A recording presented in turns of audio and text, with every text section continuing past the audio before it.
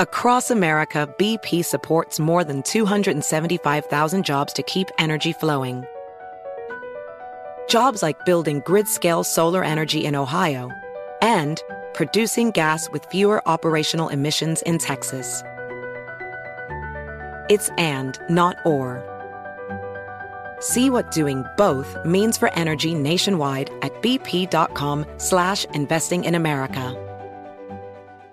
Black Tech Green Money isn't just about telling the stories of successful Black entrepreneurs. It's also about giving actionable and wealth-building strategies that help you protect the future of our communities. That's why we're pleased to be supported by State Farm Insurance. State Farm also believes that we must invest in our communities to achieve economic growth by sponsoring programs like the ACT-SO, which rewards high school students for their academic achievements. State Farm believes that being better neighbors creates better communities.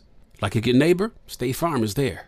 Welcome back to Dealing Together. First caller? I bought 3 sweaters to get the 4th free. Oh, you got fleeced. Next caller? I traded my old Samsung at AT&T for a new Samsung Galaxy S24 Plus and chose my plan. That's not a bad deal. It is not. Our best smartphone deals. Your choice of plan. Learn how to get the new Samsung Galaxy S24 Plus with Galaxy AI on us with eligible trade-in. AT&T. Connecting changes everything. Offers vary by device. Subject to change. S24 plus 256 gigabyte offer available for a limited time. Terms and restrictions apply. See att.com/Samsung for details.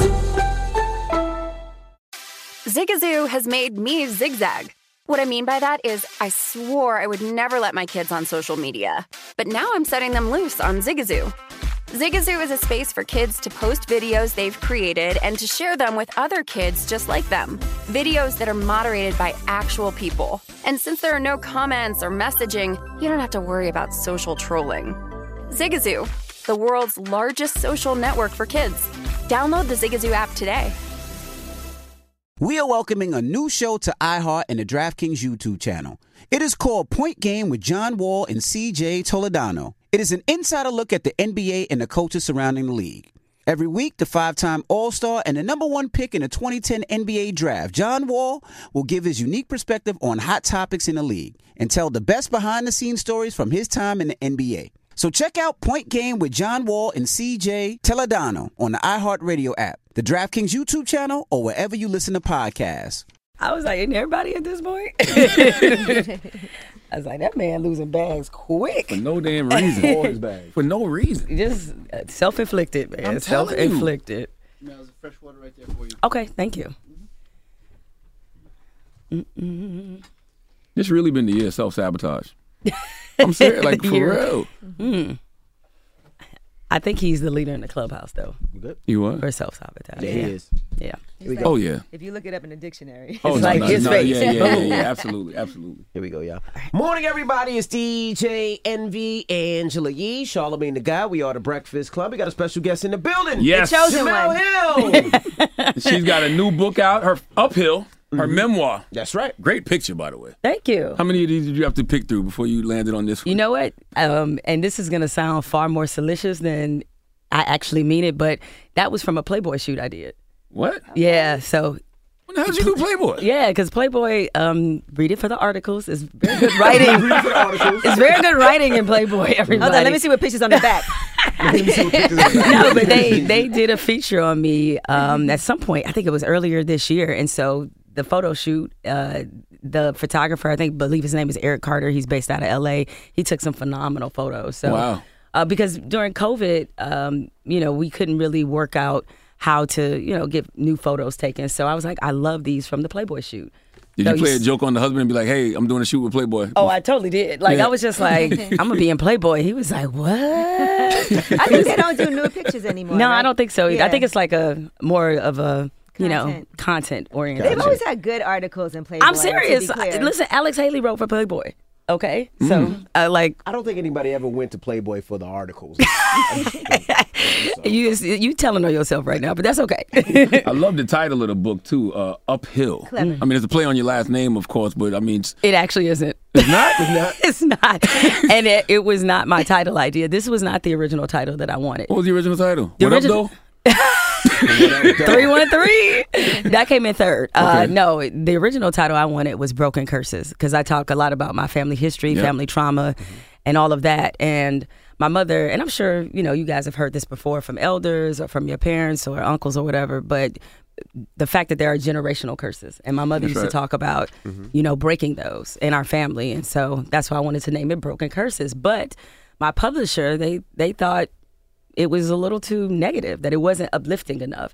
And my book editor, Shannon, shout out to you, Shannon, she came up with that title, Uphill. Okay. And I said to you, the chosen one, when we first started, because honestly, you talk about your mom and the things that she's been through and your whole family, and it's a lot. And so how does she feel about, these stories being told? So I talked to my mother. We had numerous conversations about what was going to be in this book. And she knew what I was doing and the journey that I was on in writing it, and knew that I wanted to write it transparently. But honestly, Angela, that was probably the most difficult part, because I was in the unfortunate position of asking my mother about the worst moments of her life. And I tried to save those conversations for last, if you will, so that we could talk about maybe happier things and fun memories, just to kind of not come from a traumatic, perspective. And so it was tough. I mean, my mother told me some stories I did not even know. Right. The story that I tell in the book about her. Don't give too much away. Okay.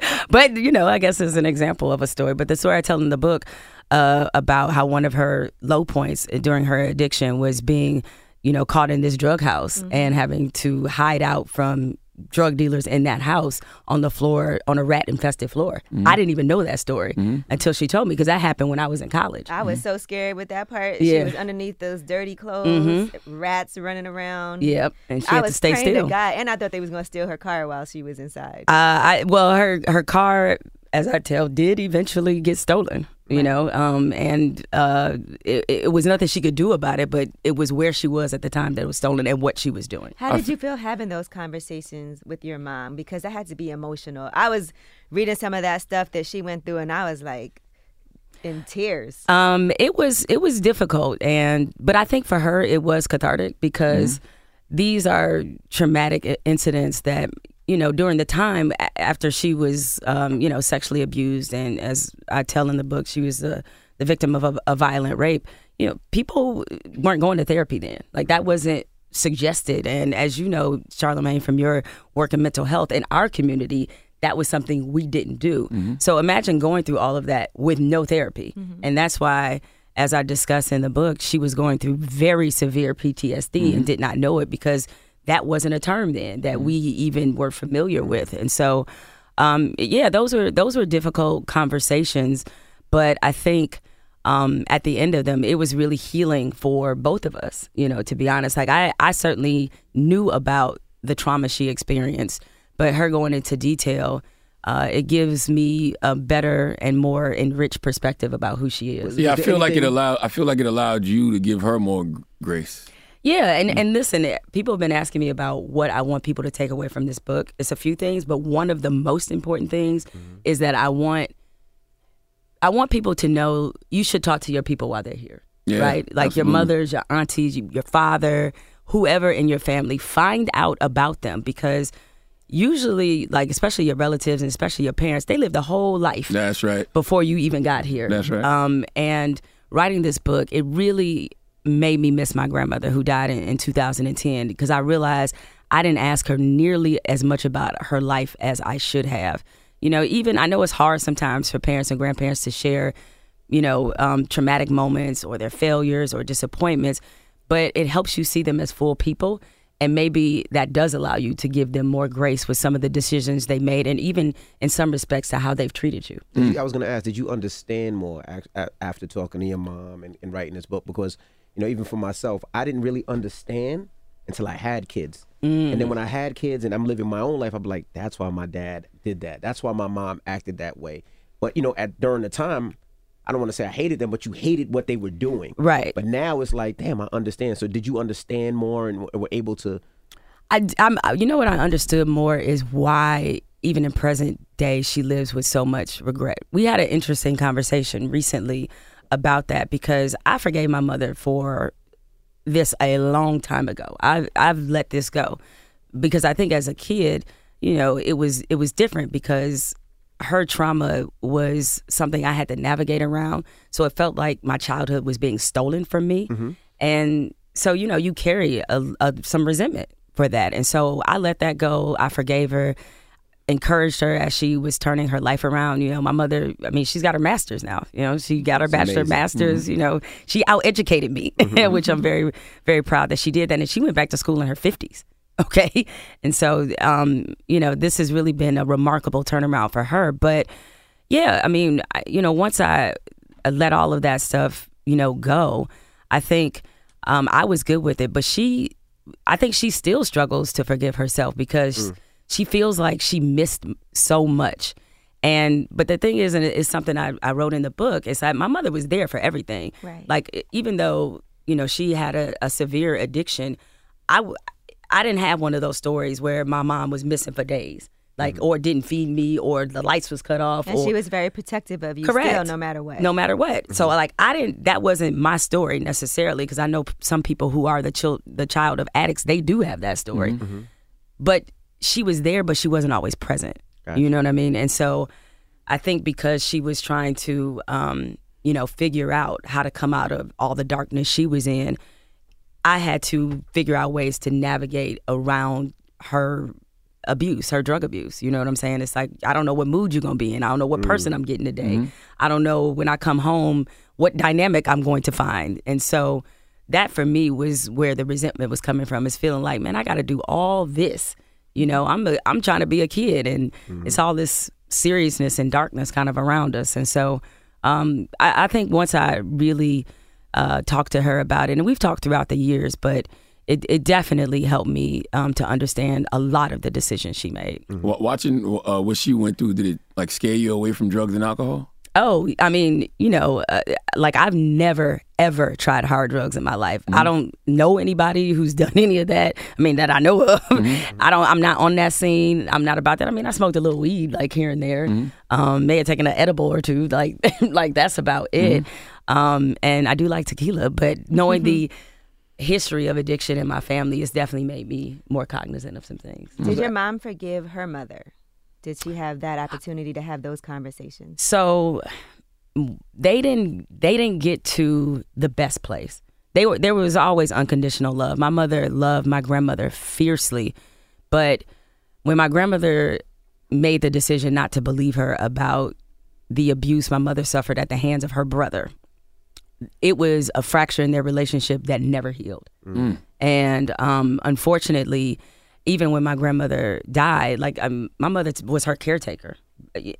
She, regardless of whatever state their relationship was in the moment, my mother was never going to abandon and stop loving my grandmother. And my grandmother definitely loved her, but she herself was somebody who, we used to have conversations about this. She used to tell me, she didn't really want kids. And she was a very smart woman. And she really wanted a career, the kind of career I had, not necessarily a journalist, but she wanted a career. She wanted to travel the world, all these things.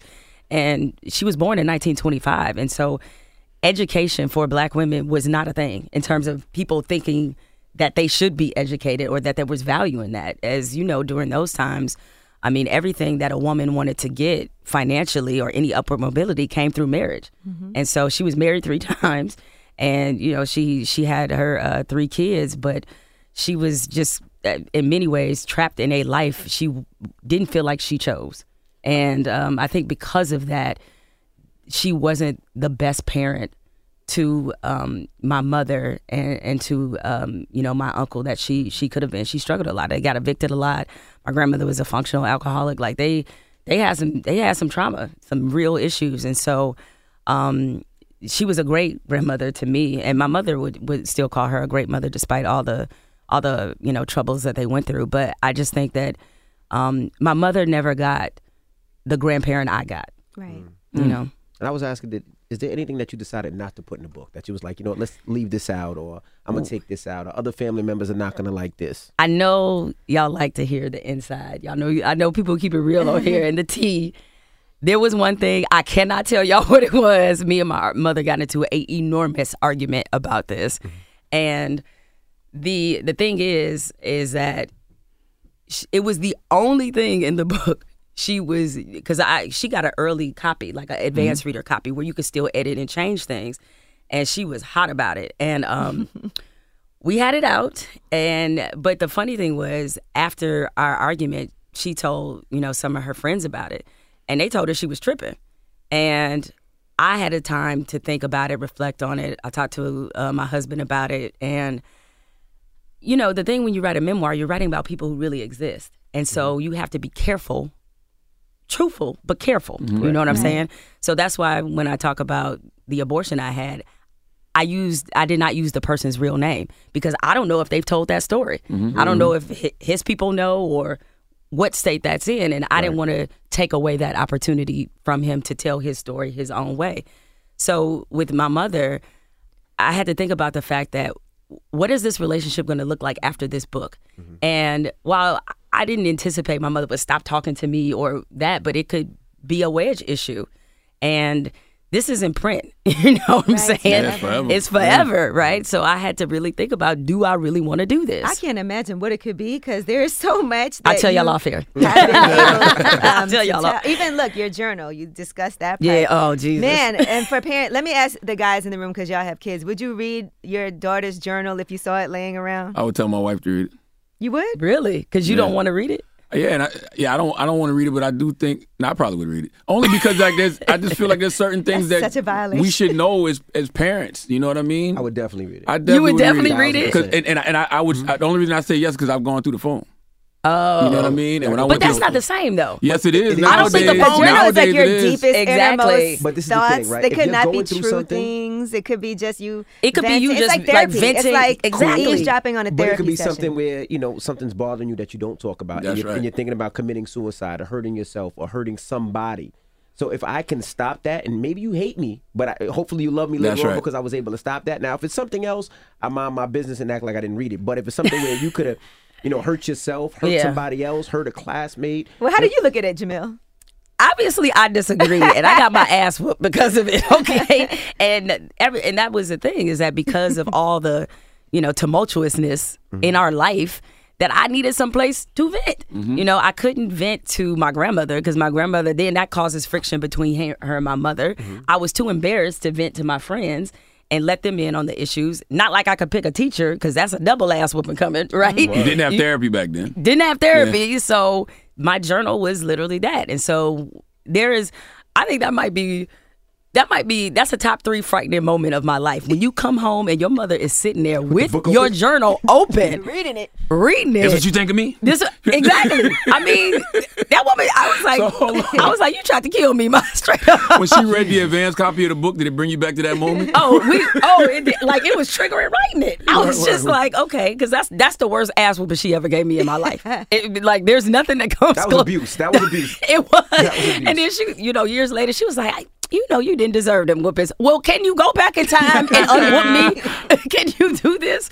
But that was one of our actually most fun conversations, because there were details of that I did not remember. And I was like, that don't really sound like me, because she told me that one, she was sitting there with my journal, and then she was like, let's talk about this in the basement. I was like, oh shit, I'm never coming back. Like this in the basement. And she said that's when I told her that I wanted to go live with my father. I was like, what would possess me to say that? That ass cut you was about to get. You right. Get out the house. And that's why she bagged up all my shit, and took me right to his job and was like, she's all yours now. And I was like, this was a grave mistake on my part. This man. Yeah. But I was able to keep a journal later as an adult. And I actually had an ex who read my journal too. And woo. You need better hiding spots. That's what you need. I mean, people need to not be nosy. How about that? But I guess it's your child. I understand what they said as far as. But your man? Oh, no, hell not your no. man. Definitely not. Hell you know no. what, man? And with your book sparked a conversation that I had recently. Somebody told me, man, and I was thinking about survival and like for women, and I saw like with your mom stories of just who she was with was sometimes just for survival, like who can financially provide and take care of things. Somebody said to me the other day, man, I wish I had money and could handle my business so I could date who I want to date. And I thought about that because but there's people who end up in situations where it's like, this is a good provider, I have a family, I have children, and therefore this is a smart decision for me to be with this person. And that's something your mom actually had to do also. Yeah, I mean, and she's very practical. And so to her, those were the qualifications she was looking for in the being with somebody, especially at a certain stage in life. Like her first marriage, my first stepfather, as I love to say to my mother, just to mess with her, like stepfather number one. But no, she did that one for love, right? That was like purely for love.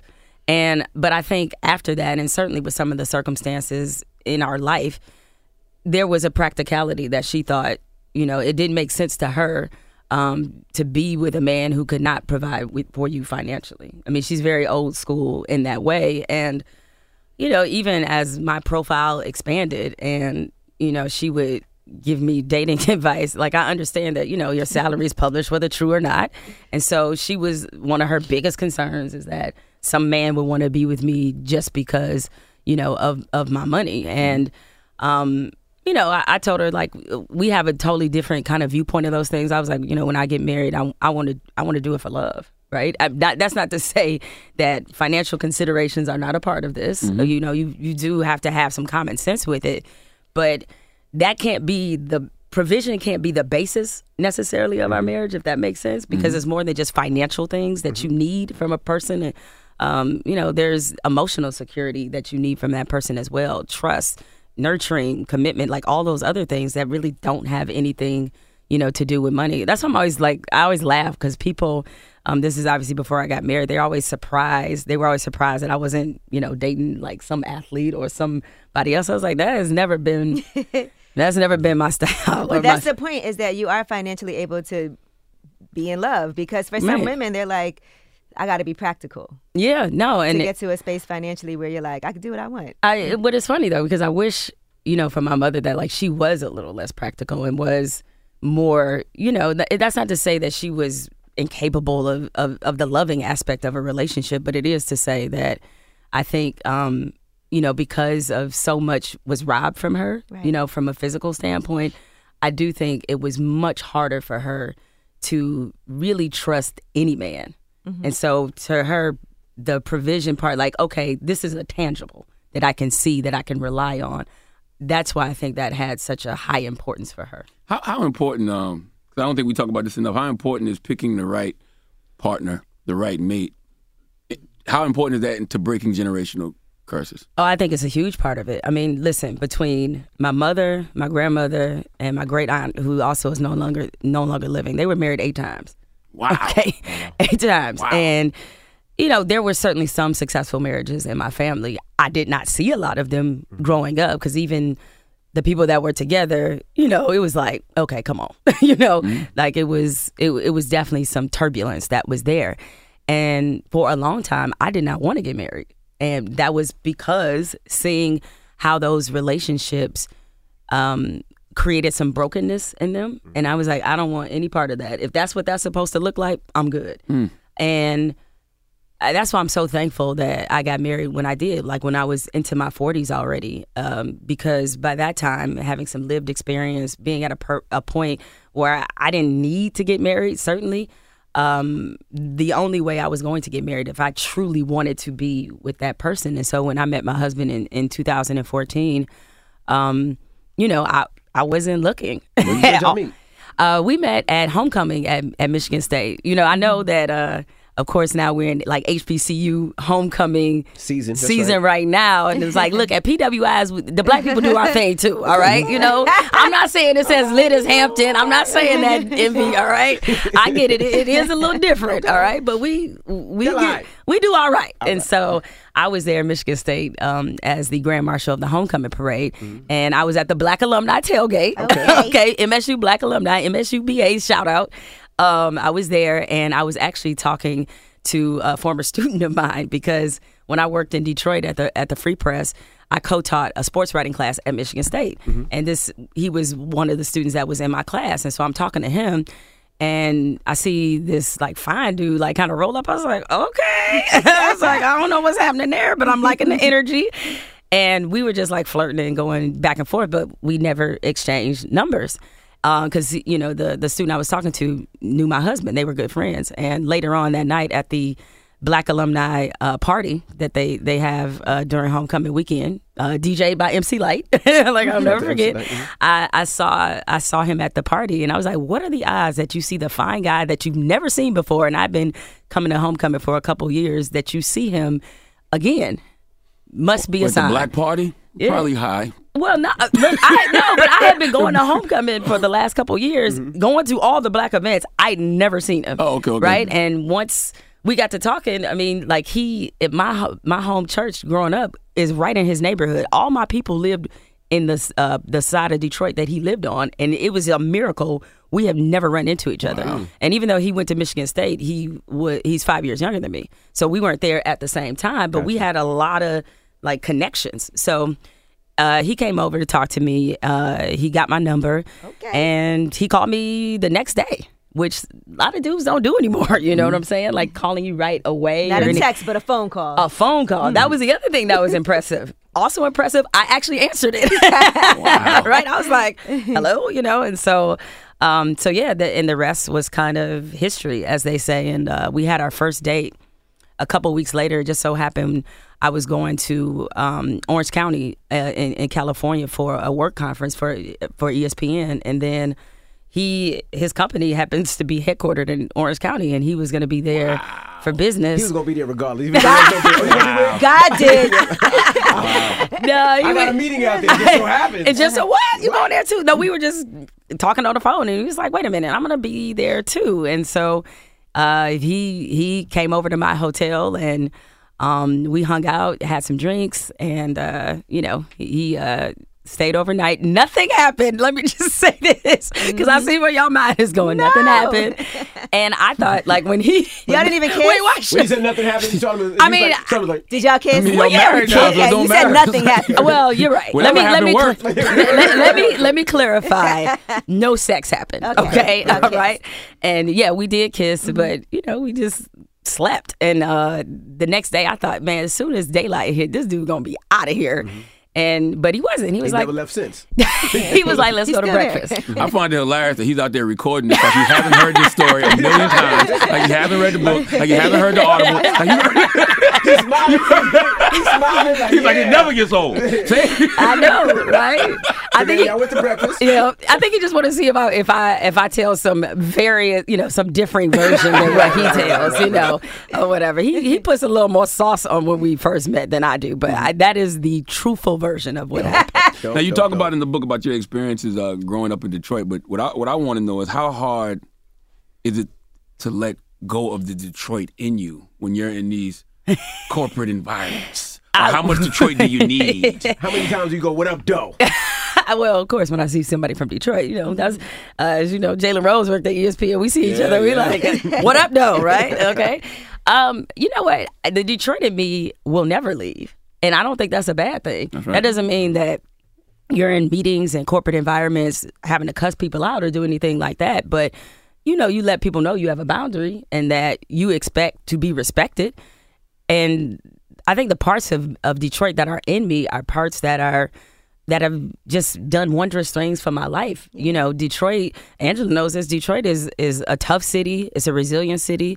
It's also a city where we take a lot of pride in being from there. Don't nobody put on for Detroit like people from Detroit. Your own lingo. We got yes, exactly. We got our dance, little boss up action, all of that. Yeah, that's a part of who we are, and so that's why in my social media bio, I say that I was raised in Detroit, grew up in Michigan State. Like Detroit is going to always run hot and heavy through my blood. And also a little flossy all the time. That aspect of being the fact that we wear mink coats to the movies, like, come on, now you'll never take the Detroit and out of me. And the education that you got there, I think, was incredible. Just to hear, because I feel like that shaped a lot of who you are today. Just being from there, but also the school that you went to, and then the mentors, or people that actually encouraged you to try different things, because a lot of kids don't have that. Yeah, I mean, listen, there were so many pivotal points in my life where just a seed planted by somebody, just a word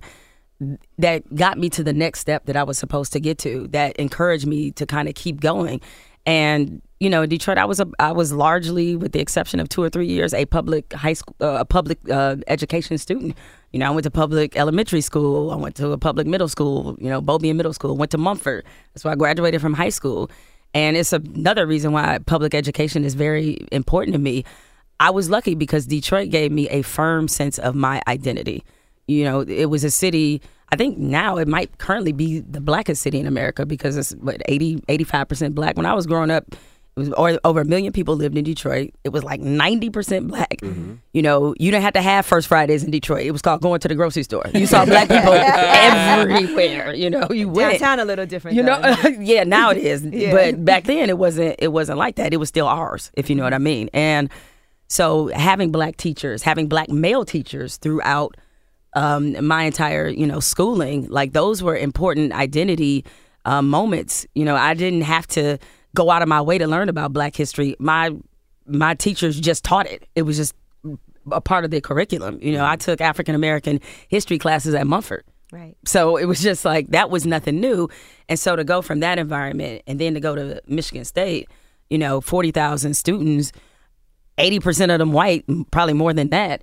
It was like quite a culture shock for me. But I was so glad to have had that experience of growing up in Detroit because that allowed me to always have pride in my identity and, to kind of carry that with me wherever I went. That's why I laugh, and I'm sure, Envy, you probably get this when people say going to a HBCU is not the real world. I was like, no, you need to be rooted in who you are because whatever environment you step into, you cannot let it change who you are or let them tell you who you are. Envy's Dominican, so I'm not Dominican. And even going to Michigan State, you weren't even fathoming that you could have white roommates. No, I mean it was wild because, but it was some of the racial conversations we used to have. Them, good God, thank God, nobody had a phone because they would be like, what?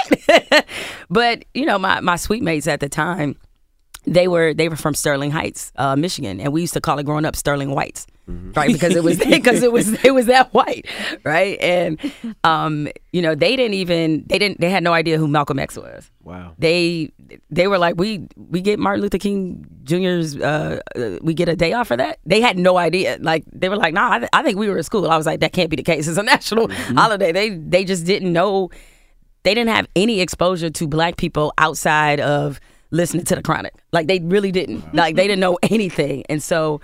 But in fairness, I didn't know a whole lot about white people either. Obviously I knew way more history about white people than they knew about, Black people. But in terms of just being around white people, I didn't have that much experience with that. So it was great.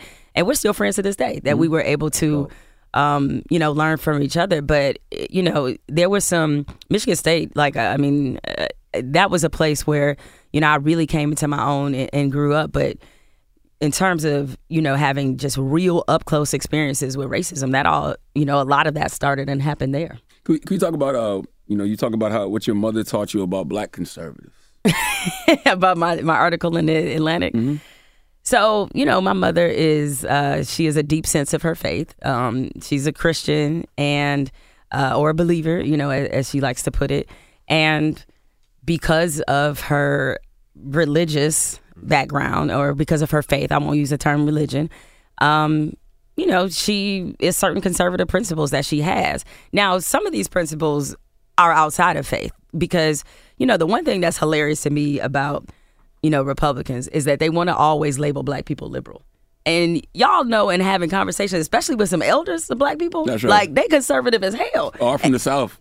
Exactly, especially those from the South. And so the Black people don't have a problem with conservatives. We got a problem with racism. That's right. Those are totally, different things. And so my mother, she's old school. And especially, with her being a believer, she does not believe in abortion. And there's other ideals that she has that we clash on because clearly that's not where I'm coming from. But I think her being that way has really given me insight about conservatives, particularly those that tie it to their Christian faith. Mm-hmm. And so that's informed a lot of my opinions and even how I write about those issues when I'm attacking conservatives usually. But this era, this Trump conservative is totally different than the ones from back in the day, I think. It's definitely different, but as I write about in the book, there were things about Trump that appealed to my mother. Mm-hmm. Definitely. And I know that seems strange to say about, a 60-something-year-old black woman from Detroit, but she liked the macho shit. I mean, she liked the tough talk and the whole generation is soft, like that fed right into a lot of the things that she believes, and she also watched him on The Apprentice too. So, oh my gosh. Yeah. But yeah, I mean, so I think while these Trump conservatives are markedly different, markedly more dangerous, there are some core principles they have that frankly Republicans have always had. Right. He didn't invent a lot of the things that he's done. He perfected some of them, but when you look back at Ronald Reagan's presidency, you see a lot of similarities. Yeah, he evokes a lot of those talking points. He totally does. Mm-hmm. Well, I'm going to touch on a few things without telling everything, but Chapter 8, Free Press Don't Raise No Punks. Expound on that a little bit. So that title came from a very fun night that I had when I was covering Michigan State basketball. They had just beaten Kentucky in the Elite Eight and were on their way to their first Final Four since Magic took them in '79. So this is back in 1999. Mm-hmm. And, Michigan State, because they were good, they had a lot of media coverage, a lot of Detroit media outlets and Michigan media outlets that were following them. And so after the game, we know we headed to the Final Four. So we all went out to just hang out, get some drinks. And somehow we just started doing tequila shot after tequila shot after tequila shot. And I might have been 4 or 5 in easy. And somebody was like, are we doing one more round? And most people tapped out. I was like, I ain't tapping out. Free press don't raise no punks. And they never let me forget that. So for years when I was on the beat, every time I ran into another reporter who was there that night, they'd be like, free press don't raise no punks. I was like, I can't stand y'all. So that is where that title came from. Yeah, it's interesting that you didn't realize your voice, how it could be so polarizing for certain people, right? To write an article and then to get responses where people are even threatening you. Yeah. And at such a young age, too. No, I mean, I started getting hate mail back at Michigan State. I mean, the first time I was called a nigger was at Michigan State, right? And unfortunately, because I did have that experience there, had it at the Free Press, every place I worked, Orlando, Raleigh, I was called a racial slur. Every place. I was either told to, I was either called a racial slur, told to go back to Africa or go right for Cosmo. It was going to be one of those three. Mm-hmm. And so... Why Cosmo? Woman's magazine. Oh, okay. You wouldn't even think about the gender. You're like, but that's white. No, so every time I had been told that. And so by the time it started happening at ESPN, and especially after what I said about Donald Trump, I had already been through it. Mm-hmm. So it wasn't nearly effective. The problem is with the Trump thing, like that took it to a whole new level. I had certainly faced hate before my career and even gotten a couple death threats. That was different, and when I was at ESPN and that happened, it was just like the mobs of mail. Like, you real racist when you take the time out to write somebody a letter calling them a nigger, among many other things. I was like, damn, you had to put a stamp on this. Go to the post. Tweet. Like, right. I can see if you fire up a tweet or a Facebook message. Like, that's fast. That's like, old school, though. That's you know what I'm saying? That's that old school racism, man. Like, ain't got no Wi-Fi in them backwoods. That's probably what it was. They took time out of their day to make sure they got this thing off. You had to hold back talking about everything at ESPN too. What, in the book? Yeah. You know what? I don't think I held back, but I think there are parts of that story that, frankly, didn't really go with the whole narrative of there's a whole lot of incidents I could have certainly talked about, but it's like, it just didn't make sense in terms of the storytelling rhythm I wanted to go. Plus, ESPN was a chapter in my life. It wasn't my whole life. Right. And I realized that a lot of people may buy this memoir because they looking for the ESPN dirt and gossip. I was honest. I'm sure there are some people at ESPN that probably don't like some of the things that I put in there.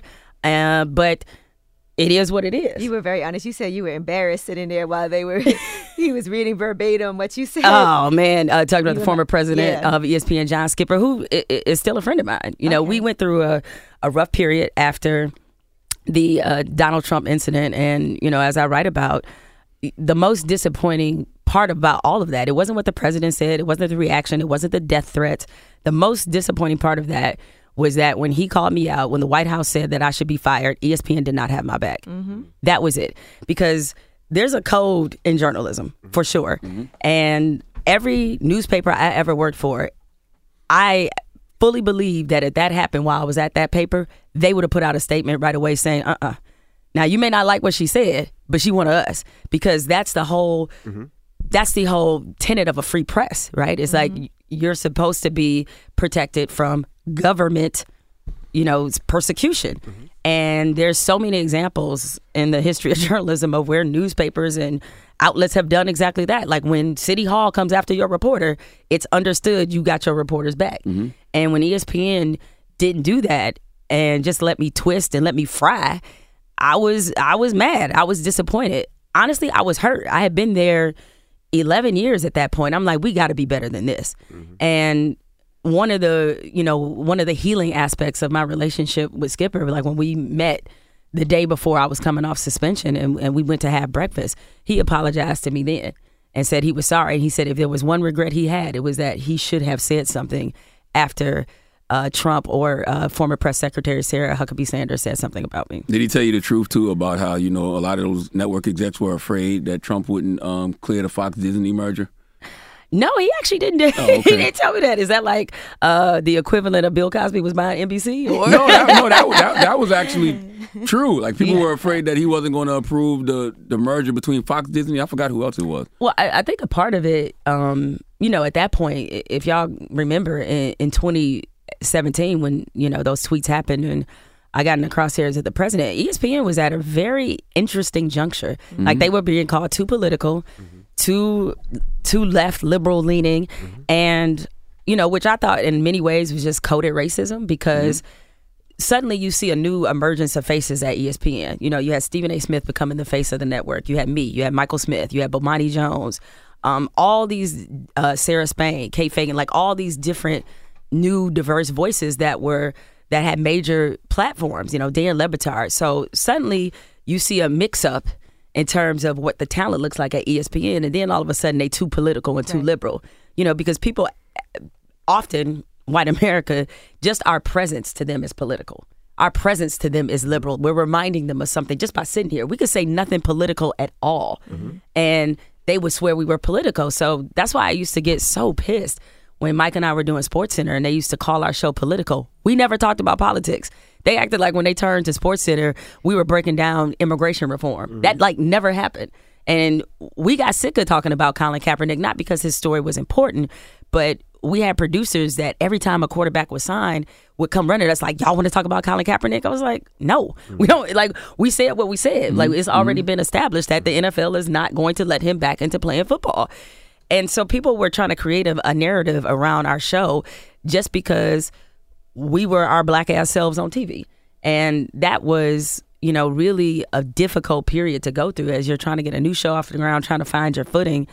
And all of this noise and narrative is around the show about it not being too political, and Mike and I are racist, and they started calling us woke center. Like that was some bullshit. Like it really was. I find it hilarious that ESPN had to turn right back around though, and they couldn't run from the fact that there was an intersectionality between politics, social issues, and sports. Yeah, I mean it's just I think they went through a period of time where they just didn't have the stomach for the fight, and especially when it came to me and our show, that when you had all these right-wing publications, media outlets writing about us all the time, whenever we discussed anything that was, remotely close to race or, anything that came up within the, the realm of sports, they just didn't want any part of that. And, their relationship with the NFL was a little tenuous. And so I think they kind of took a cowardly way out for a little while. And so when they hired, our friend Angela Rye, and they seemed to be ready to re-engage in those conversations, particularly after George Floyd, I was mostly happy for my former colleagues because I know that a lot of them had a lot of things they wanted to say and didn't feel the comfort or safety to say them. And seeing the company kind of reverse course a little bit, I think was helpful for them so that they could join the dialogue. Now, before you get up out of here, we got to ask a couple of sports questions, if you don't mind. Oh, real quick, one more thing about the book then. Chapter 5, you pay homage to Judy Blume with that title. Are you there, God? It's me, You got it, see? Absolutely. You know, Beverly Cleary and Judy Blume. Judy Blume got me through. Man. I don't know. You They need both. Deanie. She had school. That's how I learned about love scoliosis. Deanie, right? You know, but shoot, the way people are acting about this book banning, and Judy Blume might be banned right now. I have no idea. It's like, are you there? God is me. Margaret might not be a thing anymore. You know, I always feel like young adult novels are so important too. Yeah, no, because I think about all the things. I even used to read them Sweet Valley High books. I used to read Sweet Valley High too. Choose Your Own Adventure. Like I love Choose Your Own I Adventure. used to love Choose Your Own Adventure. Like those are that. You remember when Netflix did that Black Mirror episode? It was Choose Your Own Adventure. I have never seen Black Mirror. Really? No. They got a Choose Your Own Adventure Black Mirror. No way. Yes, where it's interactive. Like that shit is great. All right, I gotta peep that. Now my sports question. Oh God. Draymond Green, Jordan Poole. Draymond Green punches him in the face. Can Jordan Poole stay there and play comfortably there? Well, and I think this was evident before this incident, just because the state that Golden State is in terms of their finances. I mean, that's a hella check they're gonna have to write in luxury taxes alone if they decide to re-sign Draymond, give him a new deal rather. And so I think it was probably trending toward him not being there anyway. And I know Draymond, good dude. I know people have polarizing opinions about him. That was a bad moment, obviously. Now, the only thing I debated with people who called it a sucker punch. No, I don't know. no damn sucker that punch. was not a sucker punch, right? Like, it's just, there's an aggressive moment that's happening, and I know that's your teammate, and people are like, oh, but he should have recognized that's his teammate, and he wasn't expecting a punch. Have you seen family members fight? Yes, I certainly have, right?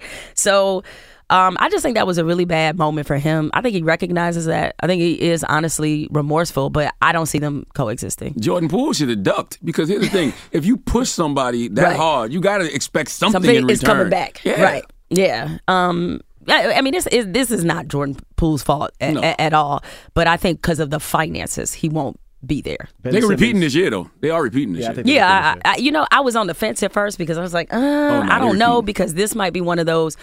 Because of this incident, because this might want to be one of those things that, like, early in the season, there's certainly some momentum that you have now, but the season drags on. I don't know. I don't know how they respond and are able to play when you have that big of a issue that's kind of right there, but. These guys are veterans. I think they're hungry. I think they kind of know it's their last stand. Mm-hmm. So I expect them to repeat as well. Ben Simmons, Russell Westbrook.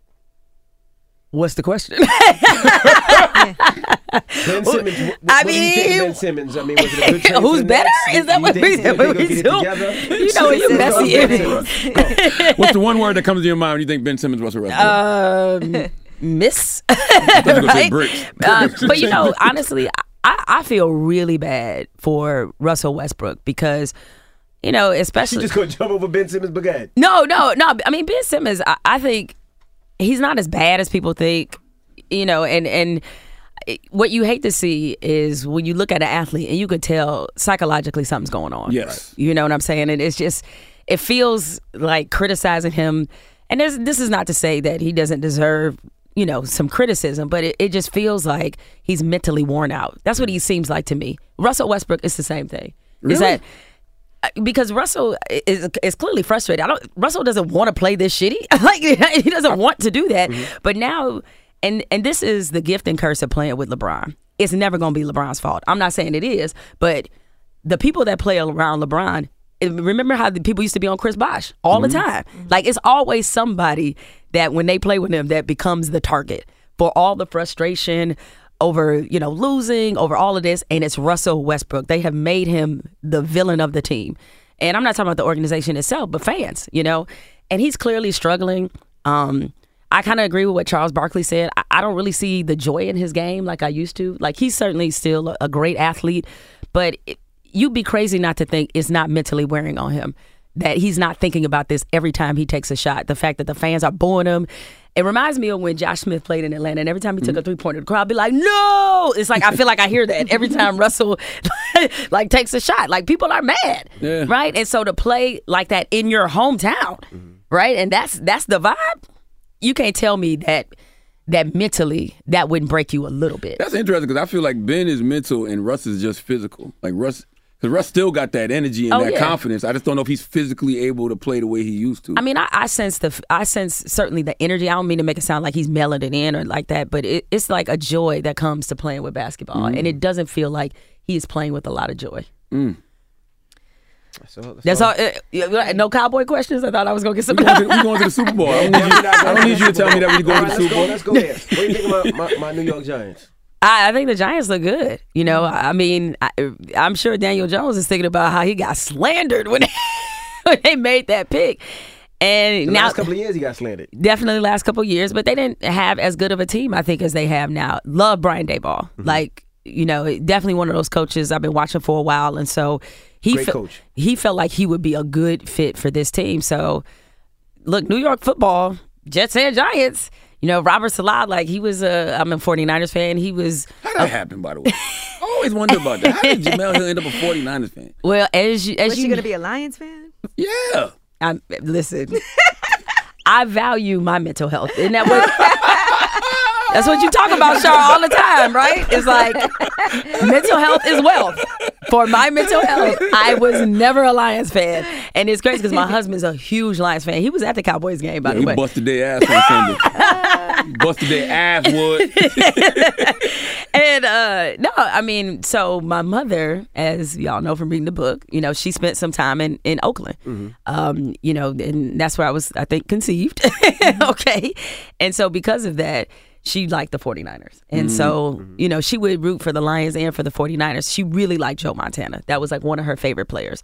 And so I just, you know, they were winning. You went with that team. Why would you not go with the winning team, right? So it's like, well, Greta, you grew up in South Carolina, so y'all didn't have your own NFL team. And a lot of black fans that were not in NFL cities were Cowboys fans, even some that were. Like in D.C., you know, is kind of a not so quiet secret. There's a lot of Cowboys fans in D.C., right? And so, at any rate, so I just became a 49ers fan. I've been with him, you know, ever since. But Robert Salah was like a great coach for us. So I when he was going through that last year with the Jets, I was like, this dude about to show them because he gets players to buy in. Certainly, from a schematic standpoint, like he's a really good coach. And what about the Cowgirls? I mean, Cowboys. What are your thoughts on them? Offense still looking a little rough, Shar. We do. Look a little rough, but that defense is a championship level defense. And this was the kind of defense I wish Tony Romo would have had. You know, that's in no way a shot at Dak Prescott, but people like to, as you know, they like to hate on Tony Romo, but they forget that he had categorically some of the worst defenses in NFL history. And I was like, damn, if they'd have had this defense with him, y'all might have won. Y'all might have won a couple, but they didn't. The Giants got the second best record in the league. You know who beat them? Oh, here we go. Y'all go through this. No, I'm sure on a daily basis. I just want to make sure you know who beat the Giants, right? The third best team. Just letting you know. Just letting you know. But I like the Cowboys, but you know I ain't picking them over the 49ers. I don't know. Right? But you know we're going to the Super Bowl this year, though. Because defense wins championships. We know. Yeah. Like, we know that in San Francisco. That's why we had to come to Dallas last year and give y'all a piece. That is very true. That is very true. Well, we appreciate you for joining Go get us. Uphills out right now. Thank you, guys. Thank you so much. I appreciate y'all. Oh, and I just want to say one last thing about Jemele Hill. When I announced my show, she called me in the middle of the night from Portugal. You in Portugal, right? No, I wasn't in Portugal, but I was somewhere out of the country. Was I in France? Maybe I was in south of France hanging with this dude. Oh, that might have been that. Oh, that's what you said. Was that before that? I don't remember. You was here when she announced it. Oh, yeah, you were here? Okay, so maybe I was, but I was gone. You were gone. No, I went on the night and she was like, I just want to say congratulations. Yes. I was like, that is so nice. Yeah, no, Angela. I appreciate it. I'm really proud of you for doing your thing. And as I wrote in the note to you in the book, is that you, you know, the agency, you betting on yourself, like that's very, not just admirable, but it's very inspiring for somebody like me who, throughout this season of my career, that's what I've done, is like bet on myself. So I love seeing other women do, you know, the same thing. Well, Jemele, thank can you you. tell I her to leave, appreciated though? it. Can you tell her to leave? Listen, y'all get off my girl. Let me tell you something. I was late. Envy was stressed because he had to do my job. Because she was late this morning. And this is what they do. But you want me to leave? Go ahead, go. I didn't show up. Thank you, Go guys. get Uphill. Jemele Hill. Her memoir's out right now. That's right. I'm trying to be a bestseller, y'all. There we go. The Breakfast Club. Good morning. Oh, my. Zigazoo has made me zigzag. What I mean by that is I swore I would never let my kids on social media. But now I'm setting them loose on Zigazoo. Zigazoo is a space for kids to post videos they've created and to share them with other kids just like them. Videos that are moderated by actual people. And since there are no comments or messaging, you don't have to worry about social trolling. Zigazoo, the world's largest social network for kids. Download the Zigazoo app today. Residents at Brightview Senior Living Communities enjoy enhanced possibilities, independence, and choice. Brightview Dulles Corner in Herndon and Brightview, Great Falls, offer vibrant senior independent living, assisted living, and memory care services through various daily programs and cultural events. Chef-prepared meals, safety and security, transportation, resort-style amenities, and high-quality care. Everything you need is here. Discover more at brightviewseniorliving.com. Equal housing opportunity. Martha Stewart, the original influencer. When I think about anything, I think about the way that she did it first. The media mogul. 5 to 6 years ahead, she saw what was coming. The prisoner. The rise, the fall, and the reinvention of an American icon. Once Martha paved the road, everybody else pretty much copied her. A CNN original series, The Many Lives of Martha Stewart, now streaming on Max. Welcome to 500 Greatest Songs, a podcast based on Rolling Stone's hugely popular, influential, and sometimes controversial list. I'm Brittany Spanos. And I'm Rob Sheffield. We're here to shed light on the greatest songs ever made and discover what makes them so great. From classics like Fleetwood Mac's Dreams to the Ronettes' Be My Baby, and modern-day classics like The Killer's Mr. Brightside. Listen to Rolling Stone's 500 Greatest Songs on the iHeartRadio app, Apple Podcasts, or wherever you get your podcasts. There's plenty to celebrate in March and